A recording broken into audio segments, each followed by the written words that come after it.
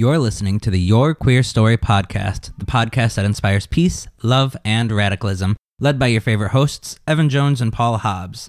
Trigger warning. Our content covers centuries of LGBTQ+ stories, and occasionally we may use outdated language or cover topics that include violence, assault, homophobia, transphobia, as well as other injustices against marginalized communities. Make sure you subscribe and review wherever you are listening, and be sure to follow us on all social media at Your Queer Story. And if you want exclusive content, join us on Patreon at patreon.com/yourqueerstory. You're here, now let's get queer.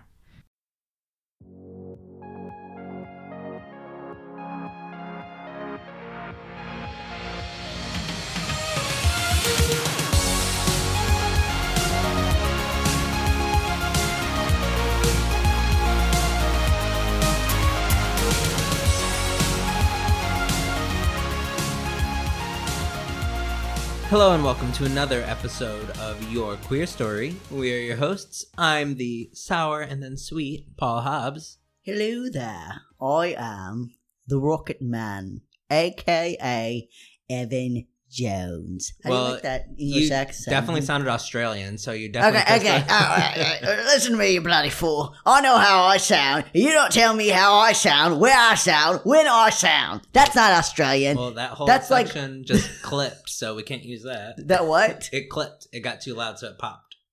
You think you were just going to sit there and cut me off like that? Yeah. Okay. I'm going to talk like this the entire bloody episode.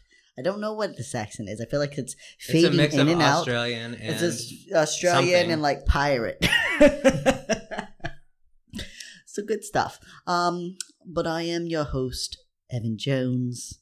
Welcome to another episode of Your Queer Story. Today we are covering pop legend and icon Elton John.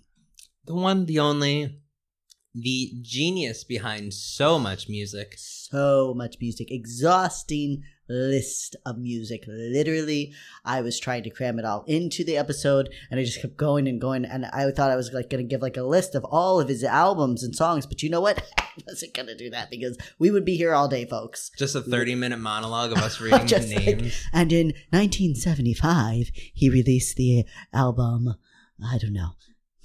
But he definitely released one in 1975. There was a period there where he was releasing an episode, two episodes.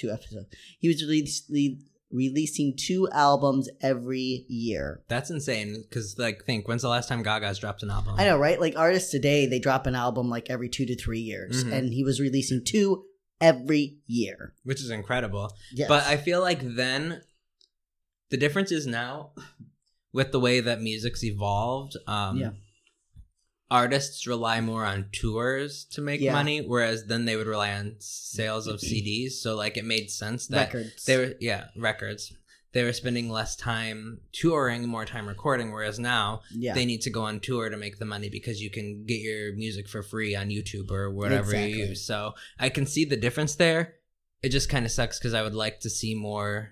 Yeah, we want more music. We want more music, but we've done this to ourselves because it's true. We wanted our music more accessible. We wanted to be able to streamline it, which put artists in this position where they have to be selective when they release their music. It's like, yes, we want more music, but we're, if we're not going to be paying for it, then can't have your cake and you can eat it too. That's right. So, but there are easier ways now to interact with your artists. You can reach out to them in a variety of ways. You can follow them more closely on social media. And so in a way, we're more connected to our artists, which we wouldn't have got before. Absolutely. So that's cool. Yeah. But that's the way we're evolving, folks. But I feel like today we're just going to jump right into things. Yeah, the timing of this episode's a little weird. It's really soon after the recording of our last episode, so we haven't done as much as we usually have to catch up on. Yep. Also, we have a lot today. I mean, we're covering Sir Elton John, and I don't know if you know this, but he's done a couple things in his life. He hasn't been that busy. He's definitely... He's walked down the street a couple times, Guy sits on his ass a lot, you know what I'm saying? We're covering a 50 fucking year music career, and 40 of those years was incredibly active. I don't know how he managed to stay so active for 40 years. So we're covering 50 years, and To boot, we're starting off with a review of the film Rocket Man, which is out in theaters now. By the time this episode dropped, it will have been out for just over a week. Actually, not even quite a week yet. Yeah, no. So, but yeah. So why don't we go ahead? You can start us off. Yeah, so we're going to do our best to limit the spoilers. But we are going to start this episode off with a huge spoiler. You definitely did not see this coming. Mm-hmm. Close your ears now if you do not want to know. But here it is. He's gay. Yeah. Wow. I was flabbergasted. Right. So wait, hang on. True story though, because I went and watched the movie, and I'm the one who wrote the review.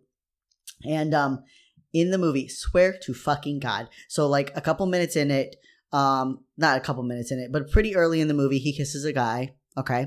And then a few scenes after that, he has sex with the guy. And it's nothing like ridiculous. It's your average movie sex scene, mm-hmm. right? Like there's some skin flashing, people on top of each other. The camera pans away, mm-hmm. you know.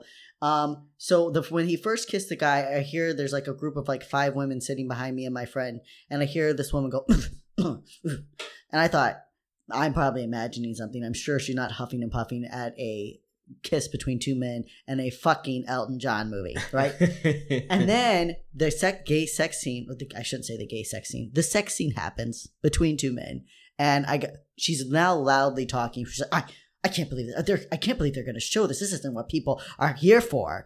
And I'm like, it's an Elton John movie. Literally, we're like, I don't know if there's a more famous gay man in the whole fucking world, honey. Like, I don't know. Again, it wasn't anything ridiculous, okay? We're not showing, like, hardcore anal sex, stick to balls. Right. We're just showing 2 guys getting naked, kissing, and then, like, camera panning up. Right. It's like the stuff you see on late night television, like the very casual softcore It's porn. just regular. Yeah, it's an average sex scene. And also, the movie's rated fucking R because there's a lot of drugs and alcohol in the movie. But no. The gay sex is not the problem. No. I don't know if you knew that or not. So finally, a couple scenes after that, there's another kiss. Just a kiss.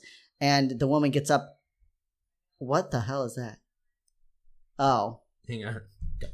So then a couple scenes later, there's another kiss, and the woman just got up and walked out of the theater. Very offended. Very offended. Had no clue. She was just floored. Like, you're going to tell me that this man's gay. Same woman probably went to see 50 Shades of Grey and was like, this is everything I could have ever imagined. Exactly. So, I have to drop a list. Speaking of 50 Shades of Grey, I have to drop a list later on this month of great new shows that I have discovered that are queer related. But let's go ahead. Let's get back to Elton John, the Rocket Man. Mm-hmm. So with that spoiler, I just want to say that I hope we didn't ruin the movie for you. It is true though. He's fucking gay as fuck. Yeah. He also has he's also a husband, a recovering addict, and one of the best-selling artists of all time. And the movie honestly did a fantastic job of telling his story. Yes. So Rocket Man is a biopic musical that beautifully weaves the songs of Elton John in with his life story. And if you love musicals the way that I do, you know that biopics have a reputation of like fucking that up, but this one did not. I was astounded. All right. It is packed with raw moments of gut-wrenching lows and triumphant highs. The acting of star Taron Egerton is fantastic. The sets and special effects are riveting and essential in conveying the intensity of the moment. Director Dexter Fletcher, who was brought in to help with Bohemian Rhapsody when they were having problems with being historically correct, cannot be praised enough for his ingenious new vision in the world of blending biopics and musicals. And to top it all off, aside from some song placements and timelines, the story is very accurate to Elton John's life, which is probably due to the fact that he was an executive producer. Which is pretty fucking awesome. Yeah, exactly. It's amazing. And like when I was reading the reviews, so like some people are just like, yeah, but, you know, they play this song in the late 1960s, but it didn't come out to the 1970s. But also, you're trying to tell someone's story, so the song placement cannot properly line up if you want it to flow well and you want it to be good. In fact, that's one of the reasons why biopics get so much criticism, because people try to match the songs to the timeline and it doesn't flow with the story. Right, because you don't always release a piece of art in the exact moment that it's happening either. You know, like right. You can feel an emotion, and then that emotion can be expressed later in life when it comes to the point in your life where you're able to process and feel it. So it makes sense. Absolutely. Exactly. So it's almost like people are fighting for a reason. They're like, we forgot to find some way to critique this movie. So they're using that. But unless that's a real big hang up for you, it shouldn't matter. So after all that, what are we saying? Go see the fucking movie. Yes. Whether you're a musical fan, an Elton John fan, or just a proud queer who loves queer history, you'll enjoy it. It currently has a 91% on Rotten Tomatoes, and we're going to give the movie 5 stars. From every perspective, it is excellent, with just enough drama and well-placed exaggeration to mix real life with fantasy. You will not be disappointed if you see it. You won't. I promise you won't. You can't be disappointed. We're not going to do spoilers through here, but we are telling his life story. We won't be able to take away from the impact at the moment, but oh my God. Especially if you have struggled with like parents or family that's not accepting, you're going to feel it. If you've struggled with addiction, you're going to feel it.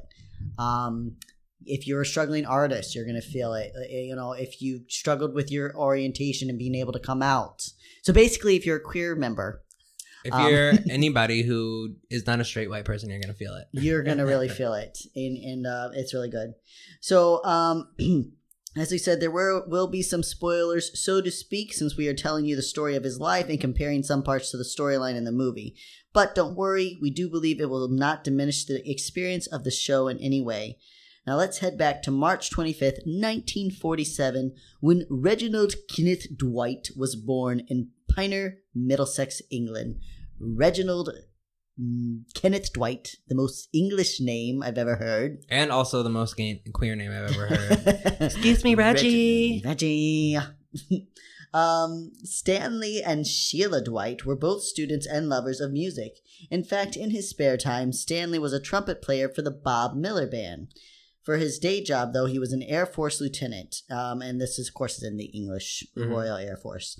In the movie, Stanley is depicted as withdrawn, detached from his son and family, which was true to the story. Elton would later say of his father, "He was tough and unemotional man, hard in the RAF. He was dismissive, disappointed, and finally absent." Perhaps Stanley's distance was attributed to the strained relationship he had with Sheila, which was the name of Elton's mother. There were mixed accounts about when the couple were married. Some said they were married 2 years before Elton was born. Others stated they didn't formally marry until Elton was 6. It seems more likely that the latter is true. Stanley probably had no intention of marrying Sheila, but after getting her pregnant, due to the standards at the time and his employment in the Air Force, he felt he had no other option. Yeah, we were talking about this before the show, you're in the Royal Air Force in the 1940s. You can't just walk away from this woman. I don't know how it was in the Royal Air Force, but in America, like if a member of the military would get a woman pregnant and try to leave, he could be court-martialed or fined. So, by every account, the couple hated each other, and Elton grew up hearing vicious fights between the two. They gave every impression of hating each other, Elton said, continuing, "My dad was strict and remote and had a terrible temper.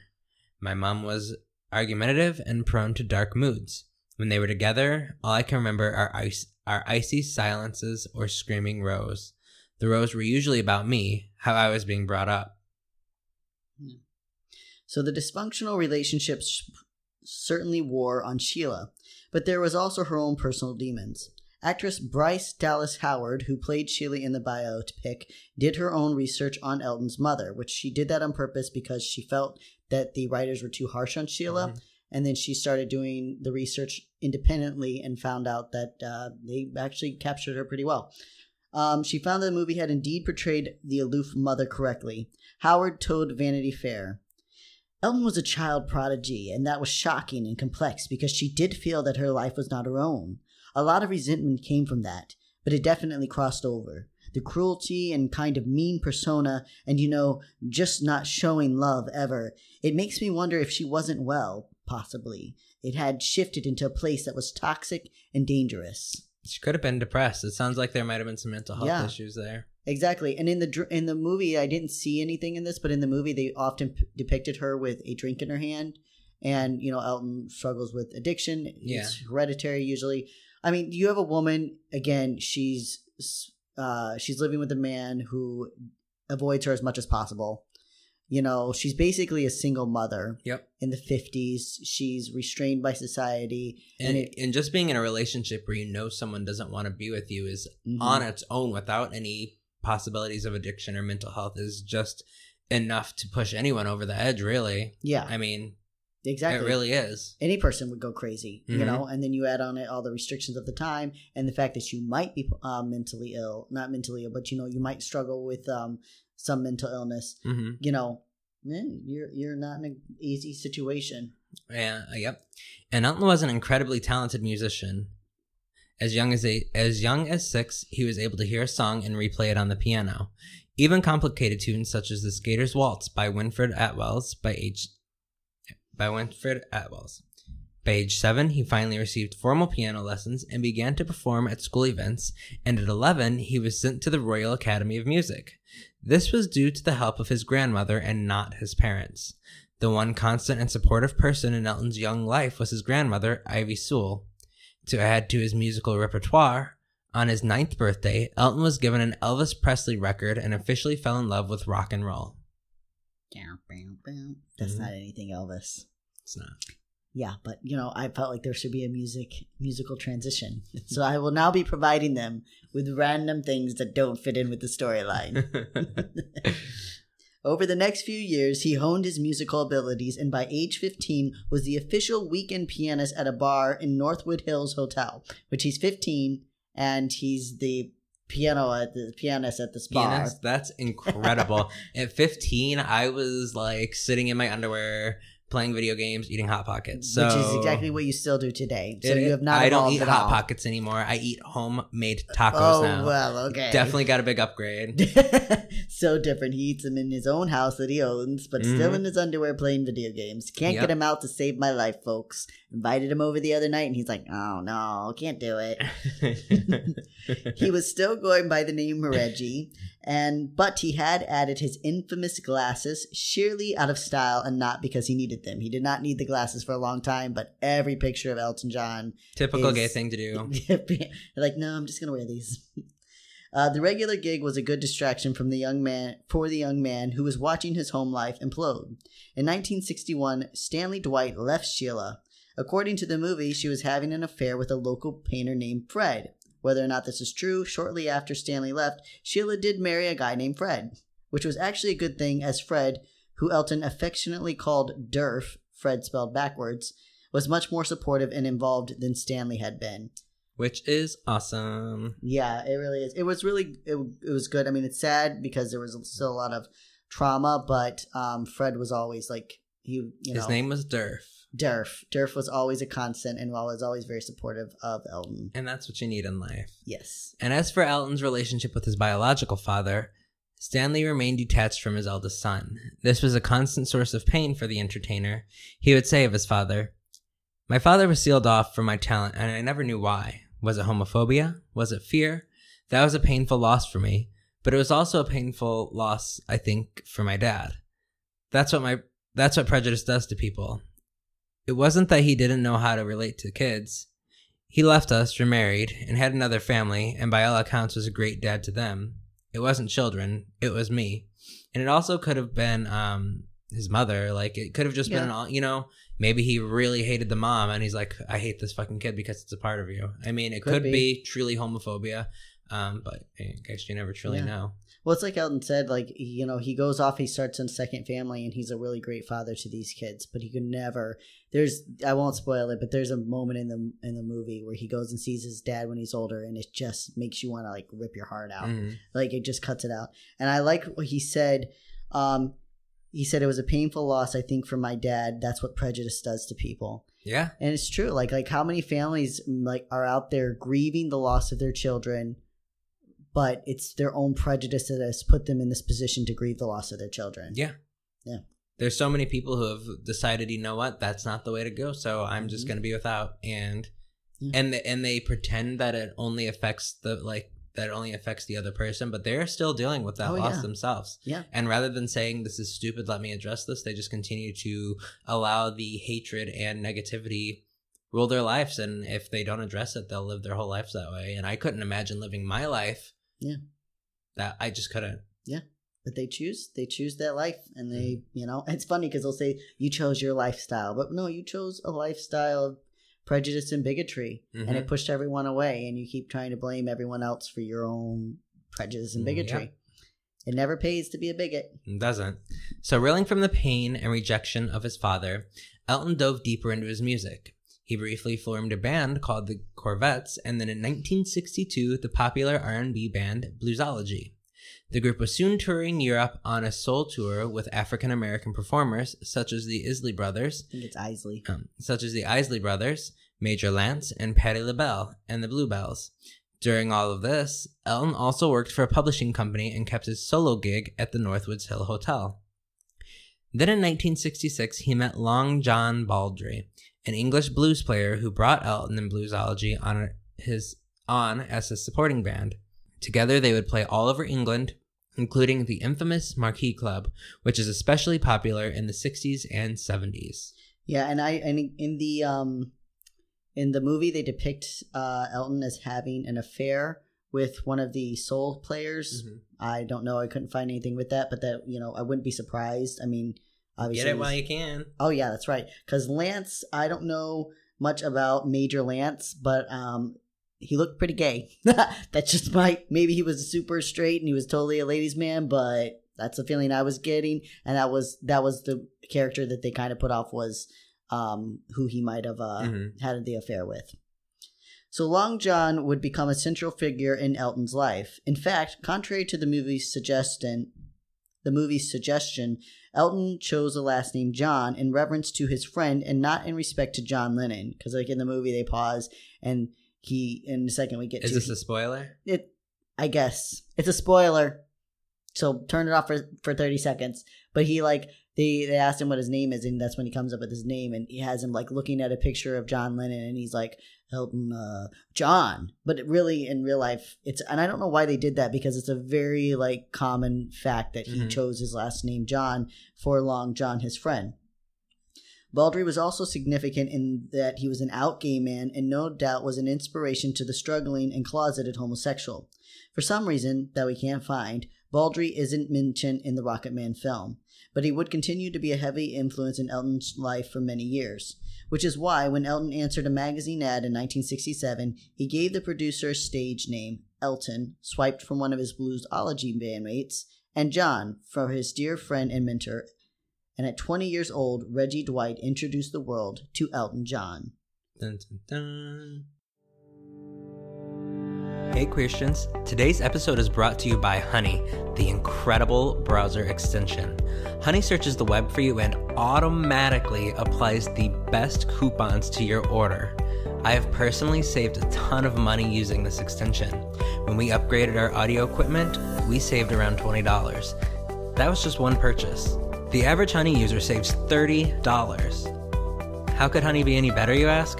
Honey now offers exclusive coupons for the Your Queer Story merch shop, so make sure you check it out while you shop for your new swag. To learn more, visit yourqueerstory.com/honey. Again, that's yourqueerstory.com/honey. So that same year, Elton met his lifelong best friend and business partner, Bernie Taupin.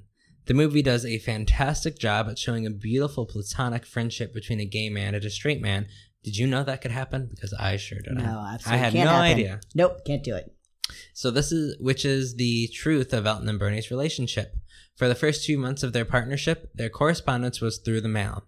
Ray Williams of Liberty Records put the lyricist and composer in touch, and soon Elton was putting tunes to Bernie's lyrics faster than the writer could mail them out.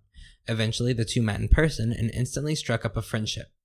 In 1968, they were hired by Dick James of DJM Records to create songs he could sell to other entertainers. It really is. Excuse me. It really is a good message, because you just don't see friendships between gay men and straight men, and there's still this myth that you can't be, or there's straight men that are afraid to have close gay friends. but these two guys were best friends, had been best friends for like over 50 years. Yeah, and it's like this. I feel like it's partially this thing of like, oh, I'm so masculine, I can't be around gay men. Like, you know what I mean? Like, we have nothing in common. I'm into sports and beer, right. and he's into fucking getting dick in his ass. I don't know. That's all gay men think about is just getting dick in their ass. And I feel like it's been portrayed that gay men can only be friends with women. Like, you know, you're watching TV shows, anything, even when they have gay characters at the front of the show, they're always friends with girls. They're really catty. Like, they don't show the full spectrum of queer identity that can be, you can be whoever you want to be. You don't have to be some catty person who's only friends with girls. You can go out to the straight bar and have wings and watch football with your buddies. Like, and I feel like the media has portrayed our community in a specific light, and people try to match that. And, you know, heterosexual people see that and try to fit that along with that idea. Yeah. Well, I mean, it's stereotypes. That's what it is. It's like, you know, Elton John was a longtime football fan, which in English is soccer. Right. You know, he's a longtime football fan. He actually owned a football club, like, in all kinds of things. Like, and it's just that back thing, like, just like you have varied interests, queer people have varied interests. And when I say you, I mean, like, straight people. So this whole lie that if, you know, and then there's, of course, this big fear, what if he hits on me? Which actually is beautiful in the story later on. Spoiler alert. But Elton John did hit on Bernie. And Bernie was just like, no, I mean, I love you, but I'm not interested in you like that. And that was it. It was like this small blip, and they went on. Right. It didn't hurt their friendship at all. Because, so what? Like, straight people do that all the time. Like, how many straight guys have hit on their girlfriend and been like, oh, and then she's like, no, I'm good. And they're like, okay. Right. It happens all the time, but heaven forbid it happened to you, a man, because that's the whole thing. Yeah. So while the two artists also worked on some of their own productions, there were some personal struggles. In an attempt to keep up appearances, Elton entered a brief affair with a secretary named Linda Woodrow. In fact, they got engaged. But Long John Bardley wasn't having any of this nonsense. "You're more in love with Bernie than you are with this girl," he told Elton one night. And that was probably true. In fact, as depicted in the movie, Elton did make a move on Bernie, but the artist gently let his friend down, and the past never hurt their friendship or partnership. But Elton's struggle with his sexuality did wreak havoc on things. During his hetero affair, he and Bernie didn't finish a single song. Feeling broken, Elton did what he called a Woody Allen attempt at suicide. He stuck his head in the oven and turned on the gas, but Bernie found him and pulled Elton out. Later, Bernie would write the song, "Someone Saved My Life Tonight," in reference to the event. I feel like that was really dramatic. Yeah, exactly. There's a lot easier not to make fun of suicide, but there's also those things where you're like, you know what? I'm just going to end it all, because you've got putting your head in the oven is the worst way. There's no. Suicide's horrible, and we would never make fun of it, but that was really dramatic. And there's well, it's like he says he calls it more of a call of attention than it was an actual suicide attempt, because he would later on go on to try to attempt suicide, but that moment was just like it was just a call for attention, because he was I don't know, but you've got to bend down, open the oven up, you've got to lay there and I guess fall asleep. You do fall asleep, but it's I don't know. So, finally, Elton cut things off with Linda and refocused his attention on music and dick. It wasn't until I ad-libbed a little bit. It wasn't until 1970 that they got a break, and in April of that year, they released their debut album, Elton John. The song, Your Song, hit number 7 on the English charts and number 8 on the American Billboard Top 100. Which, Your Song, there's other stories behind it, but they do think it was kind of like a Bernie song to Elton to Bernie. And this actually happened to be Elton's first hit single. The album itself did incredibly well, hitting number 4 and number 5 on America's and England's Top 200 chart. That August, Elton would play at the Troubadour in Los Angeles. He was a smash success. Smashing success.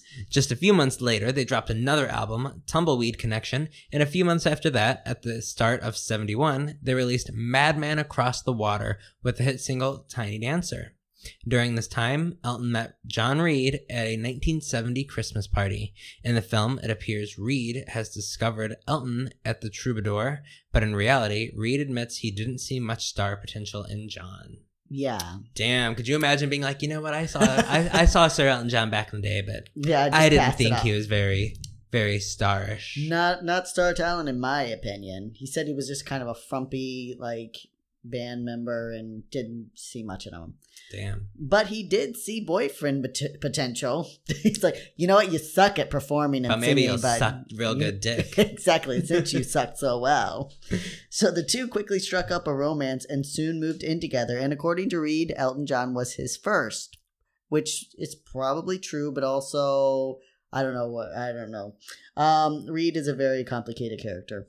Soon, Elton persuaded Reid to become his manager, which Reid said he did reluctantly. And the next 5 years were some of the most successful in Elton and Bernie's career. In 1972, they dropped the album Honky Chateau, that's how you say it, Honky Chateau, which featured one of Elton's most iconic songs, Rocket Man. That's such a good song. Did I do good? Yeah. Well, why don't you do better? Samantha definitely did better, but... Oh, okay, so you're just going to throw my wife into this? Yep. Fuck you. And it also had the rocking single Honky Cat, which I had not heard before this movie, but I definitely enjoyed after listening to it. The following year, the record Don't Shoot Me, I'm Only the Piano Player hit number one. Sounds like something we would do. Yeah, 100%. Yeah. It hit number one around the world and bore songs like Crocodile Rock and Daniel. The singer and songwriter both joined on with MCA Records that same year.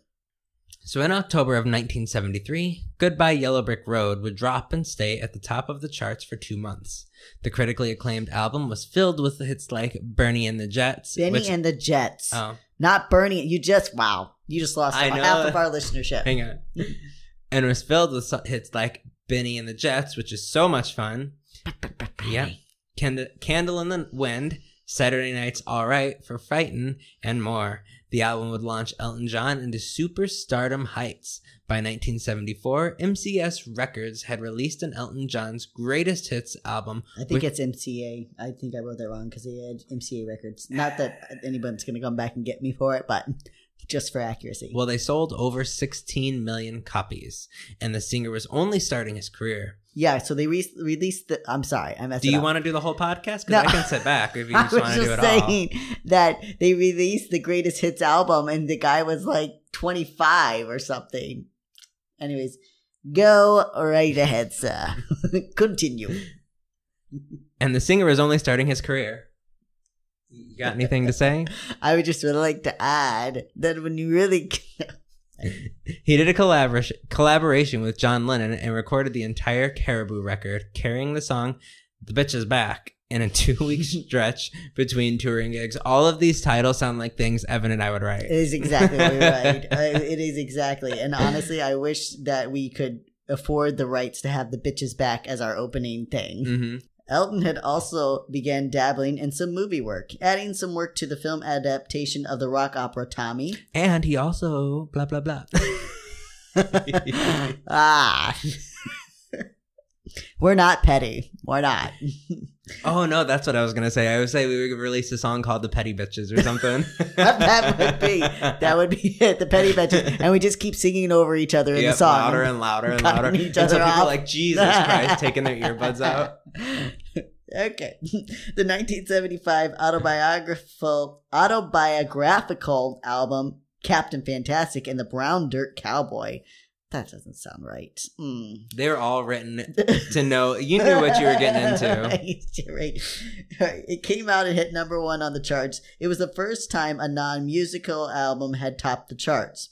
The autobiography followed Elton and Bernie's early music careers, but it didn't follow Elton's personal life. The performer was still in the closet, living with his boyfriend and manager John Reid, who was becoming physically abusive. Reid was known to have a temper, In fact, in 1974, when the local bar ran out of whiskey, the music manager got into a brawl with the staff. I think that's pretty fair. They gave him champagne and he threw it back in their face. I was like, "Oh, I want whiskey." Okay. But then he was charged with slapping a female reporter who called him a poof, which is a British insult for queer. Okay, well, she deserved that, so. Well, yeah, well, it's funny in the movie just because we're not British, because they're like, "I'm a poof. You're going to call me a poof." But then they use, like, when they're talking about cigarettes, they're like, "Hey, you got a fag?" So, really upside down. Mm-hmm. The British are crazy. They are. They definitely weren't the first ones to, like, we definitely didn't come from them. No, absolutely not. Another time, he spent a month in prison for beating and kicking a journalist. We could not find the reason why. And he was arrested in America when he beat a doorman with his cane. And the list goes on. That's pretty fucked up. But the best part is, read the next thing.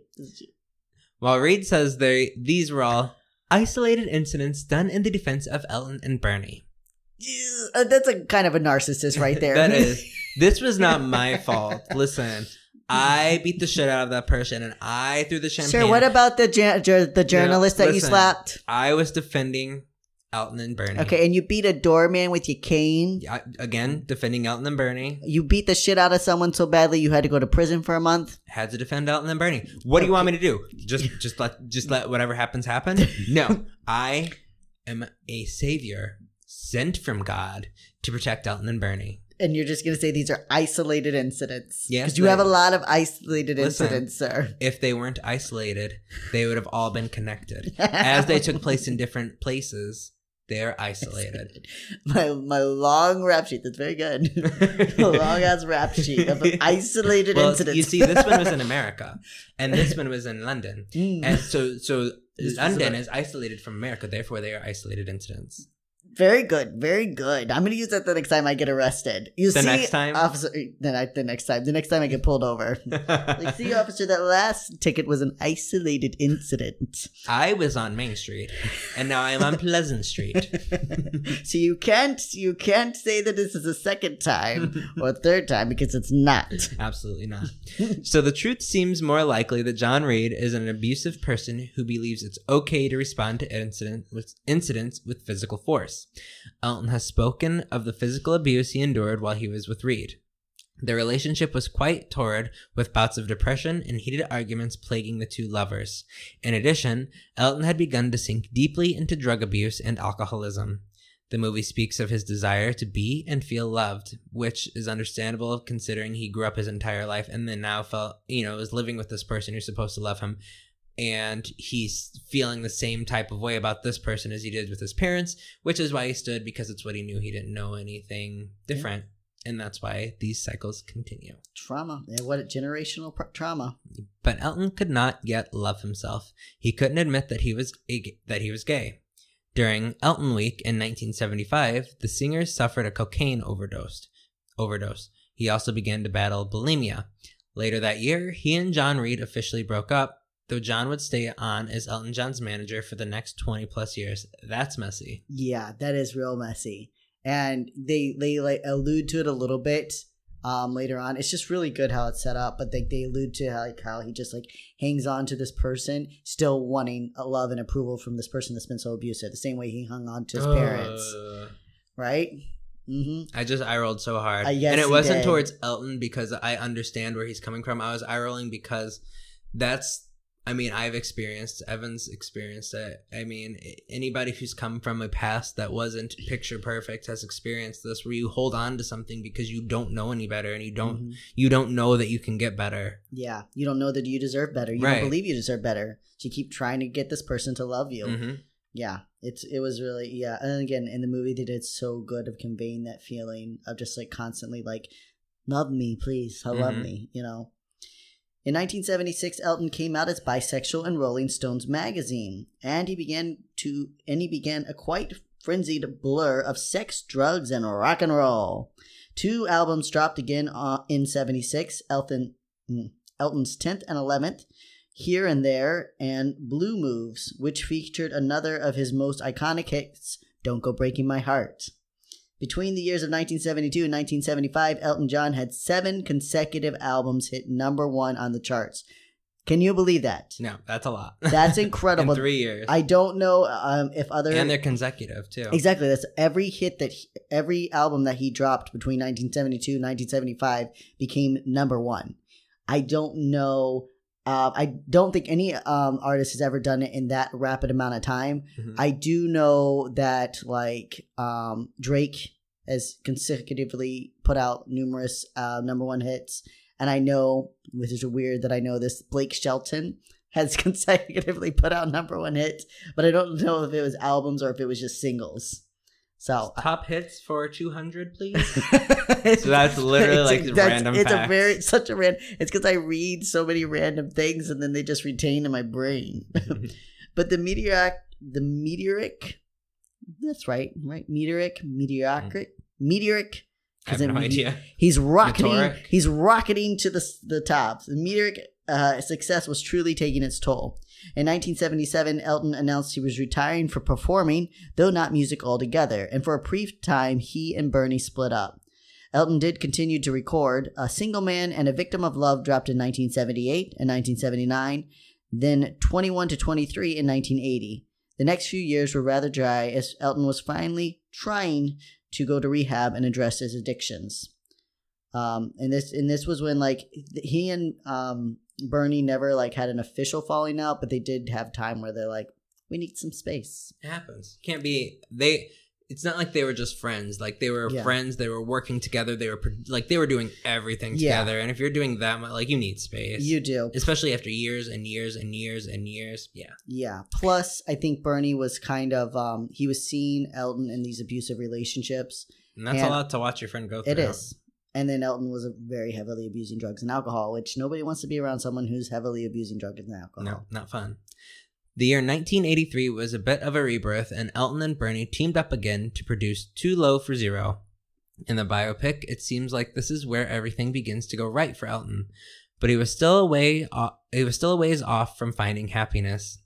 While the album did well with songs like Guess That's Why They Call It The Blues and I'm Still Standing. You sound like you've never heard that. Guess That's Why They Call It The Blues. Never heard it. And I guess that's why they call it the blues. I could be way off on that, but I think that's right. Doesn't sound right to me. And I'm Still Standing. Elton was struggling with relapse and his family's rejection of his sexuality. His mother in particular was cruel in the ways she cut him down. He said of this time, "This is how bleak it was. I'd stay up. I'd smoke joints, I'd drink a bottle of Johnny Walker, and then I'd stay up for 3 days, and then I'd go to sleep for a day and a half, get up, and because I was so hungry, because I hadn't eaten anything, I'd binge and have like 3 bacon sandwiches, a pot of ice cream, and then I'd throw it up because I became bulimic, and then go and do the whole thing all over again," which that sounds rough. That is rough. Addiction is just a bitch. Mm-hmm.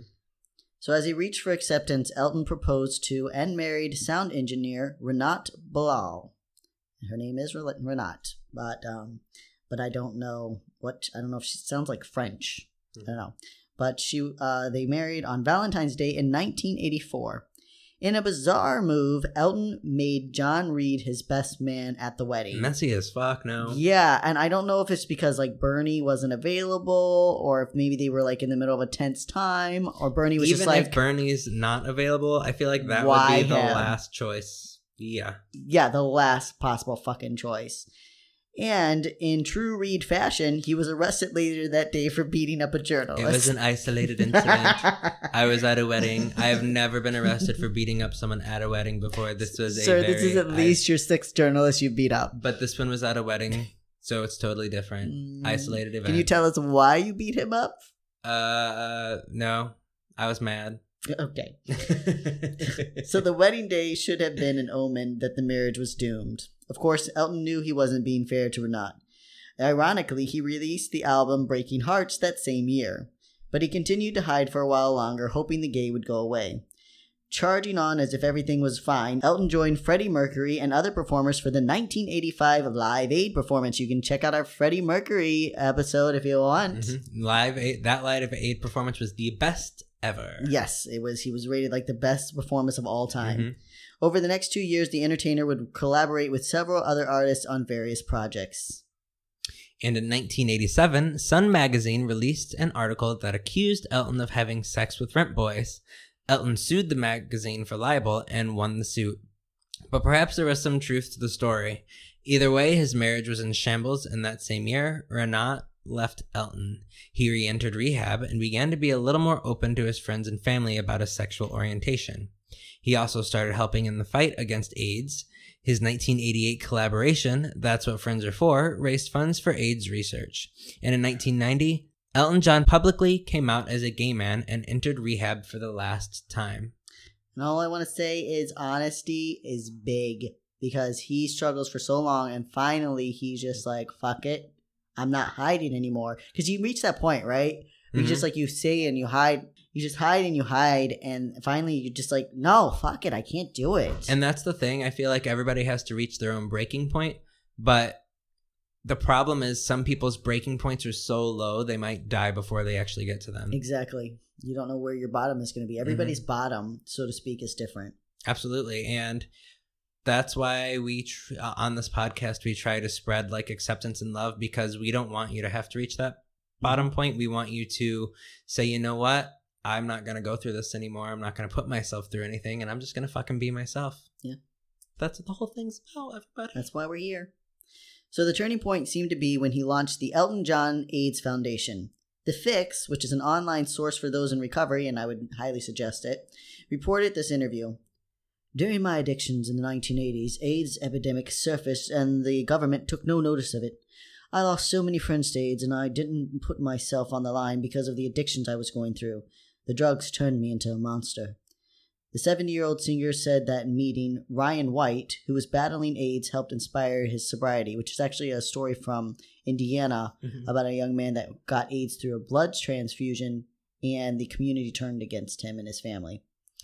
I had the luck to meet Ryan White and his family. I wanted to help them, but they ended up helping me much more. Ryan was the spark that helped me to recover from my addiction and to start the AIDS Foundation. Within 6 months, I became sober and clean.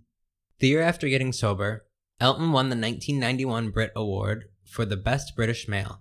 He also began to find love when he met Canadian filmmaker David Furnish. Though he continued to produce music, in 1994, Elton branched out and wrote the soundtrack for the Disney classic The Lion King. Do you know that one? Yes, I know. It was the first movie I saw in theaters. Aww. I was 2 years old. He would win an Academy Award and a Grammy for the song Can You Feel the Love Tonight, which is a really beautiful song. Can you feel the love tonight? Dramatic. That same year, he was inducted into the Rock and Roll Hall of Fame. By 1997, Elton had transformed The Lion King into one of the highest grossing musicals of all time. Amazing. Can I interject? Yes, you do it the rest of the podcast anyways. Why not now? I just want to say it was astounding. I saw the Lion King musical for the first time last year, and it blew my mind. Yeah, they have really talented singers. They released videos of them like singing it live on buses and stuff, and it's incredible. It's good. He continued to explore his knack for Broadway and would earn a Tony Award for the 1999 production of Ada. And in 2005, he scored Billy Elliot the Musical, which has grossed over $800 million and has won over 80 international awards. In his entertainment career, Elton John had released over 30 studio albums, scored 9 movie and musical soundtracks, and grossed over $200 million in record sales. That's more than I probably will ever do. Yeah. That's just his career, like his singing and music career, and like we couldn't even begin to touch on the like countless like tours and fundraisers and live collaborations. Yeah. Jesus. Just like these are like all the collaborations that he did with other individuals, all the singles, like it was like astounding. For all of his legacy in entertainment, Elton has also made strong charitable contributions. The Elton John AIDS Foundation has raised over $300 million through galas, parties, and auctions. He has his famous Elton John Academy Awards party that he does every year, and several other. In addition, Elton and Bernie's song Candle in the Wind was revised in 1997 when Elton's good friend Princess Diana was killed in a car crash, or murdered if you believe conspiracy theories. I don't know how all of those cameras in the tunnel just happened to be off the one day. Just saying, like the most powerful person in the world wants someone gone and they're gone. I don't know. Elton performed the new revision at her funeral, and it became a worldwide hit overnight. All proceeds were donated to her charity and have raised over $70 million. The single set the Guinness Book of World Records for the best-selling single ever. Good luck breaking that. Yeah. And as for his personal life, Elton has found happiness. In 1998, he fired John Reid as his manager when he found out the crook had embezzled over $20 million from Elton. It was an isolated incident. I've never stolen money from anyone else. It was a one-time thing. It was an isolated incident. This, no doubt, ending this toxic relationship was good for Elton, as he has been able to talk about the relationship much more. Oh, really? Wow. Spaced out in the end here. So. What are you doing? I see the little thing moving around. I just want to fix this, otherwise I'll fix. Like, look at all the issues in the sentence. You see what I'm talking about? Yeah. Much more recently. Go ahead, keep going. The thing's moving around. Much more recently in recent years. In 2008, he and David entered a civil union, as that is all that was allowed at the time. They had their first child, Zachary Jackson Levon, who also had to have the last name Furnish John. So Zachary Jackson Levon Furnish John. Okay. Through surrogate. On Christmas Day in 2010. In 2013, their second son, Elijah Joseph Daniel, was born. In the following year, in 2014, after 21 years together, David and Elton were officially married. They married just a few months after same-sex marriage became legal in the United Kingdom. We don't know who the best man was this time, but we're certain it wasn't John Reid. Imagine if it was, that would have been great. Maybe it was Bernie. 50 years later, the friendship is still going strong. And as far as sobriety, Elton has been sober for over 28 years. It does work, one day at a time. In sobriety, there's a phrase on every chip that is passed out. These chips are a visual reminder of a person's time sober, and around the edge are the words, "To thine own self be true." In order for a person to find real happiness, they must first be true to themselves. All the money, all the fame, all the glamour couldn't save Elton John from himself. And if you're thinking you can't be an artist and be sober, remember half of his success came after he got clean. Honestly, the best gift we can give ourselves. Honesty is the best gift we can give ourselves. We'll close the story with the words from the icon. I am a survivor. I survived a lot of things. Life is full of pitfalls, even when you're sober. I can deal with them now because I don't have to run away and hide. And your recommended resources are Rocket Man, the biopic in theaters, and Love is the Cure, which is a memoir that Elton released a few years ago. And if you're struggling with addiction, please reach out, get help, ask for help. Don't try to do this alone. Exactly. Yes, there is help for you. And also, just to go back to some stuff about us, you guys should check out our Patreon and our YouTube, because we have a lot of videos that have uploaded over the past couple days. He's been recording. He's been really on top of it. Yeah. So there's a random video that's public to everyone. I did have it on Facebook, but it wasn't on a lot of our social media. There is a tour of our facilities. So patrons, it's only for patrons. You have to be a patron to check it out, but you can join for as low as $1 a month. Mm-hmm. So there's a tour. So if you want to see what your money funded, you can see. It's short, but it's out there. Yep. And then we recorded our Bean Boozled video, which you can find on YouTube. It was a three-way tie on what YouTube challenge we're going to do based on our patrons' votes. So I picked the Bean Boozled challenge. Mm-hmm. And yeah, it was a lot of fun. It was horrendous. I threw up only one time. Because he only ate like one thing. Yeah, so somehow, luckily, I just managed to get all the good ones except for the last two that I got. But it was an experience. I'll never do it again. Glad we did it. It was great for the camera. Not great for my physical health or well-being. No, I don't know how they made it so disgusting. I went into it and I was like, this isn't going to be that bad. I'm going to be fine. This is kind of ridiculous. But those jelly beans are awful. They are absolutely the most disgusting thing I've ever tasted in my life. I don't think it's safe to eat. No, it's probably not. Because how do you reproduce that taste? I don't know. Which one did I throw up on? The rotten eggs. The rotten eggs. So I had the spoiled milk.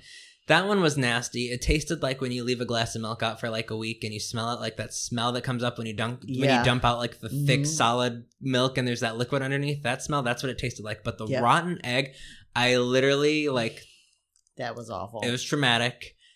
I almost died.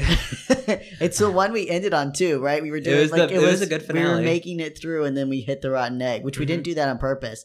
The canned dog food was very... I'm glad I didn't have to try that. It was exactly what I thought it was going to be, but I underestimated my ability to handle it. That was the problem. So, so it was a good challenge. So that was for hitting $100 in monthly support from Patreons. We're really close to our next goal, too. Yeah, exactly. We're already so close to our next goal. And with that, we are going to be doing a 1 hour live question and answer. If nobody comes, it won't be an hour long. But if people are there and want to talk to us, I will ask Paul questions, intimate details about his life. Well, you know what? If we don't have anybody, at least it'll be online. Yeah, and if he doesn't answer the questions, I will make up the answers, or I will give you the answers that I know. So I'm going to put him on blast. Stay queer. Don't get a lobotomy. We love you, our allied hookers. A little succulent sapphis. And our proud homocrats. You sodomites, a sodomy circus. Goodbye. Bye. Thanks for listening. Remember to subscribe and review wherever you are listening and follow us on social media at Your Queer Story. Like what you heard? Want to share your story? Send us a voice message to add to the podcast from the Anchor app or at anchor.fm/yourqueerstory. And if you would like to support the work we do or get exclusive content, check us out on patreon.com/yourqueerstory. See you next week. Bye.